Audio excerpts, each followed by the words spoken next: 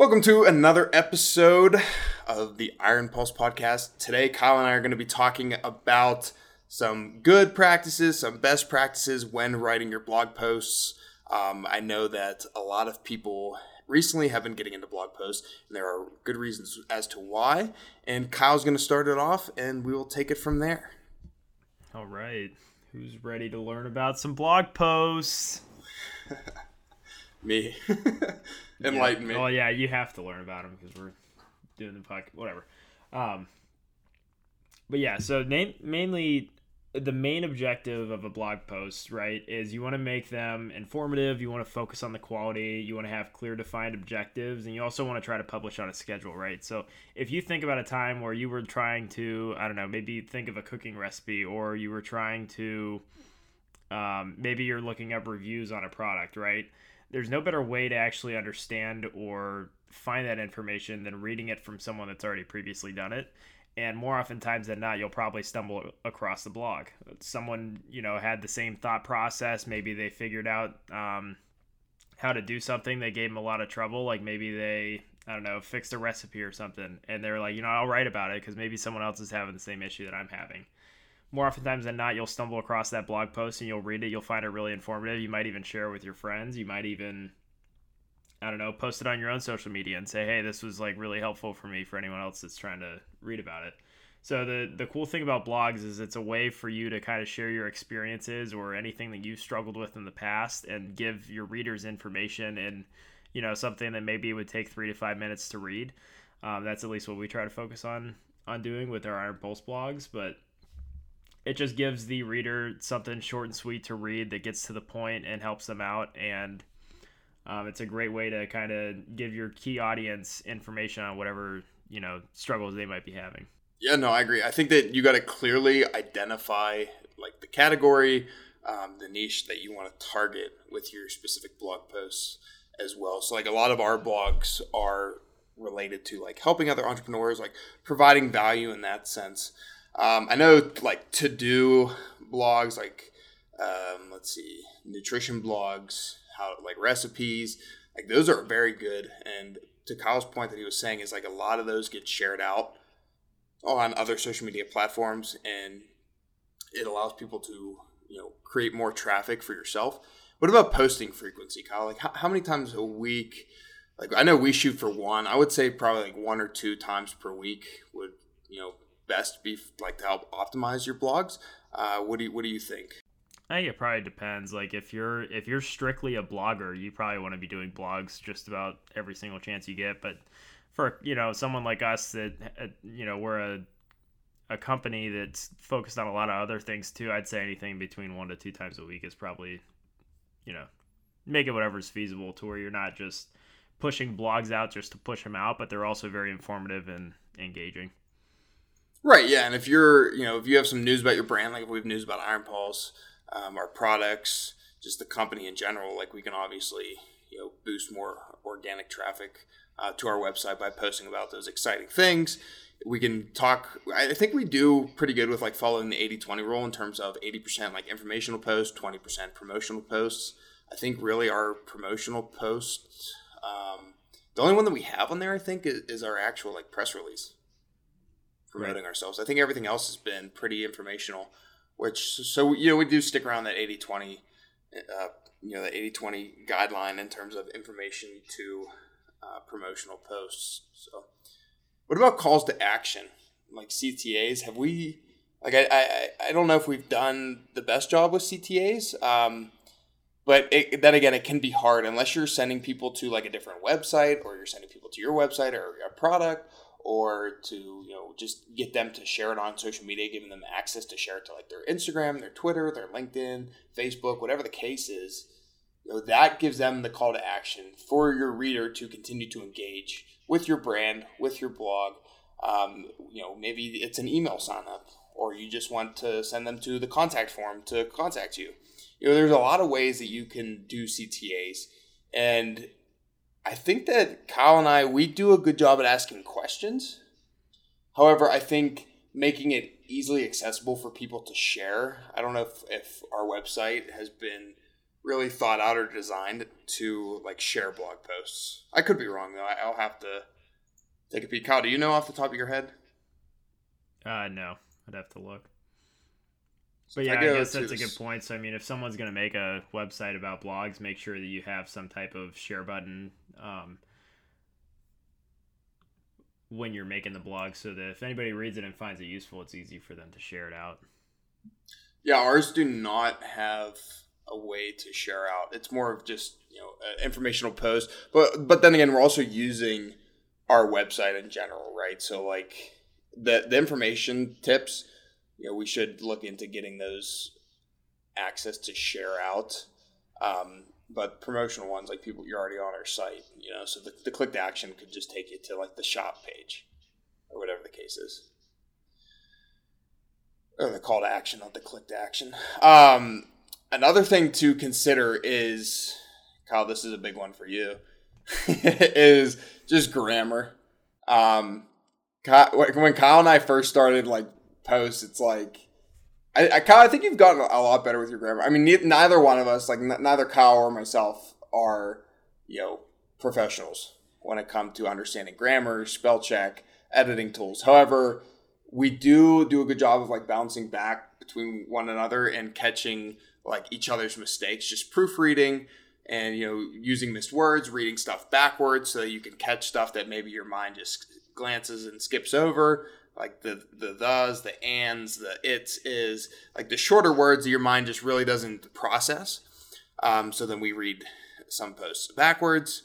When it comes to punctuation, commas, periods, semicolons, like there are times when we are just not the best. I mean, I'll admit it. Kyle would probably admit it too. But we, proofreading your blogs maybe a few times before publishing them, that is a good rule of thumb to have. You don't want to have those mistakes, especially because a lot of people that do write blog posts have a writing background. They usually have like some form of creative writing or journalism background because it makes for engaging materials, right? So they do have a pretty good knowledge and background when it comes to grammar and correct punctuation. But yeah, Kyle and I we're still learning, and we've made it through college, so Yep. our English just gets better. Yep, and then the other thing too you'll want to have good descriptions. So Google allows you to have like 160 characters of the preview to the blog post, because if you search something, you have the big hyperlink, it'll take you to it. Then underneath that, there's usually a short description. So you want to make sure that that's accurately representative of what the reader will learn from reading the blog post to kind of drag them into the blog post itself. And then the other thing you want to do is you want to have a catchy title for whatever it is that you're learning or you're trying to share to your audience. If you make it something super bland, like think about yourself as the consumer, like you're going to click on something that's more engaging and sounds like it'll be way more helpful than if it's just a really bland title that doesn't really grab your attention. No, I completely agree. So kind of on the lines of grabbing people's attention, images, right? So like including images in your blog, that's a good way to break up text. You can catch the reader's eye. You can just create, more backup points to help cement like the article that, you're discussing. But that said, don't get caught in making like a collage or just cramming photos into the blog, just hoping for the best. You don't want, because people are there to read the blog, right? They're there to read the information, to put the information to use. They're not there to go through like a picture book and, take away some subliminal messaging from the images. Choose, some featured images that fit the context of the article. Okay. Maybe 2 to 3 images. I know Kyle and I, our only image is the one that sits at the header. It sits at the top of the page. Like we have not put in anything like throughout the blog, but that's also because our blogs are not long at all. We keep them pretty short, and we keep them short for a reason. Attention span, we take that into account, and we try not to have like any or much fluff when it comes to the information that we're providing. We stay like on point, provide information in a few sentences. So you're not sitting there reading it for, 20 minutes. It might be like a 3-minute read, if that. Wouldn't you say, Kyle? I don't think it'd be more than that. Yeah, no, they're relatively short. Right. Yeah. And, another good thing too is just your SEO, like your search engine optimization. Obviously, having keywords is huge, right? How would people find your blog posts? Well, they find it through keywords and SEO. You can use meta descriptions, which is basically like when you search it on Google, it'll show you, what the article is about.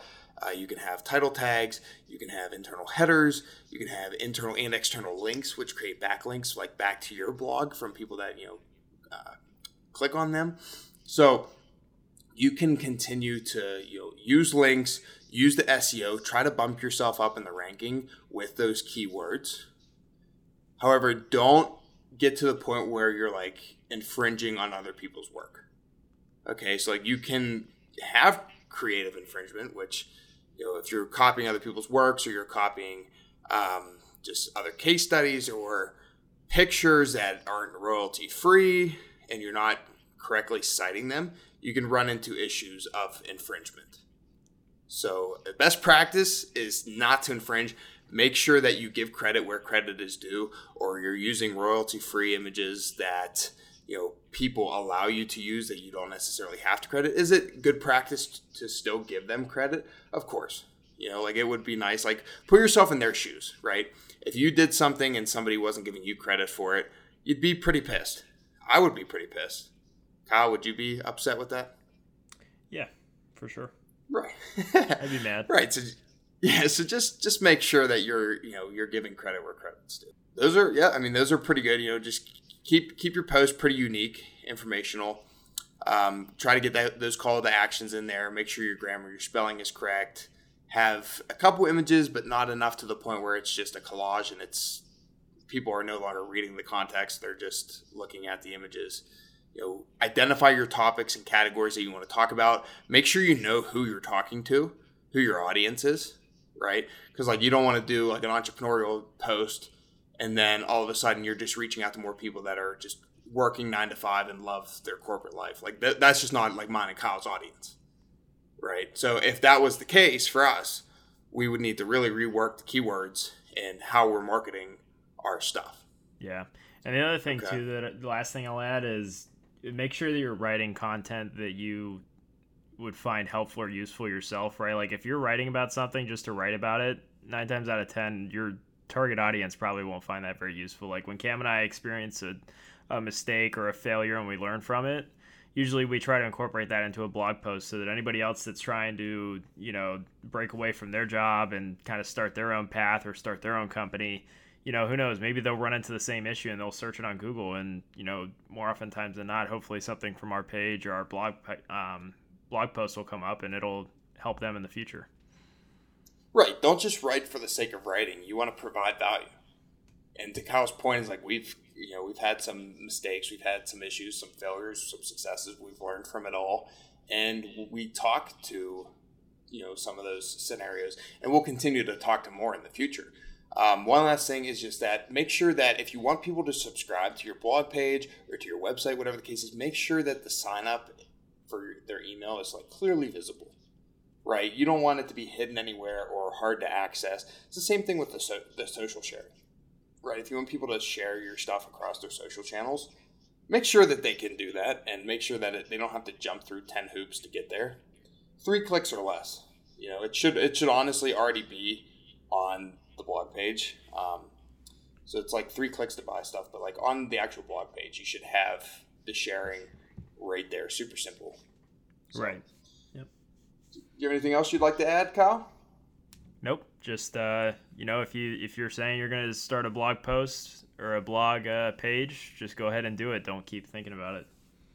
Yeah, never a better time than the present. As always, thanks for taking the time to listen. Be sure to follow us on Instagram, YouTube, Facebook, and Pinterest at Official Iron Pulse. If you would prefer our email, we have got you covered. You can subscribe to the Iron Pulse Report on the newsletter, follow the blogs on shopironpulse.com, and remember, no matter what you do, be all in.